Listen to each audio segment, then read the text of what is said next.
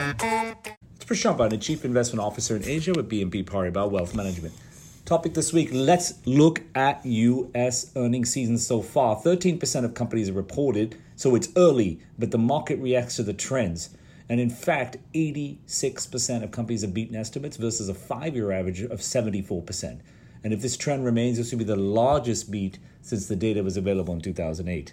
Also, let's look at the size of the earnings surprise, which is 22.4% above estimates, which is, again, well above the 5-year average of 6.3%. If this trend holds, it would be the second largest earnings percentage surprise since 2008. In fact, if the current trend holds, the quarter could report year-over-year positive earnings growth for the first time since the fourth quarter of 2019. This is an incredible achievement given the pandemic, but it also reflects the exogenous shock of the pandemic and also abilities of businesses to innovate and rapidly adjust their business models. In fact, the last 2 quarters also saw large beats relative to expectations, so we had some hints. Which sectors? Well, clearly all sectors are beating expectations, but in terms of the number of companies beating estimates at 70%.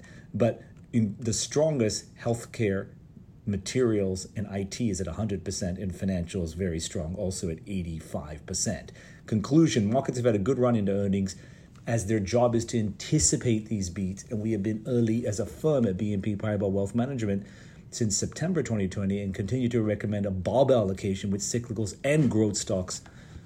We've been advocating that cyclical barbell again with the vaccine as a catalyst since September of last year. And we continue to be overweight non-US versus US equities, which are outperforming, as well as small mid-caps, which clearly are also doing very well in the last 4 months. Thank you very much.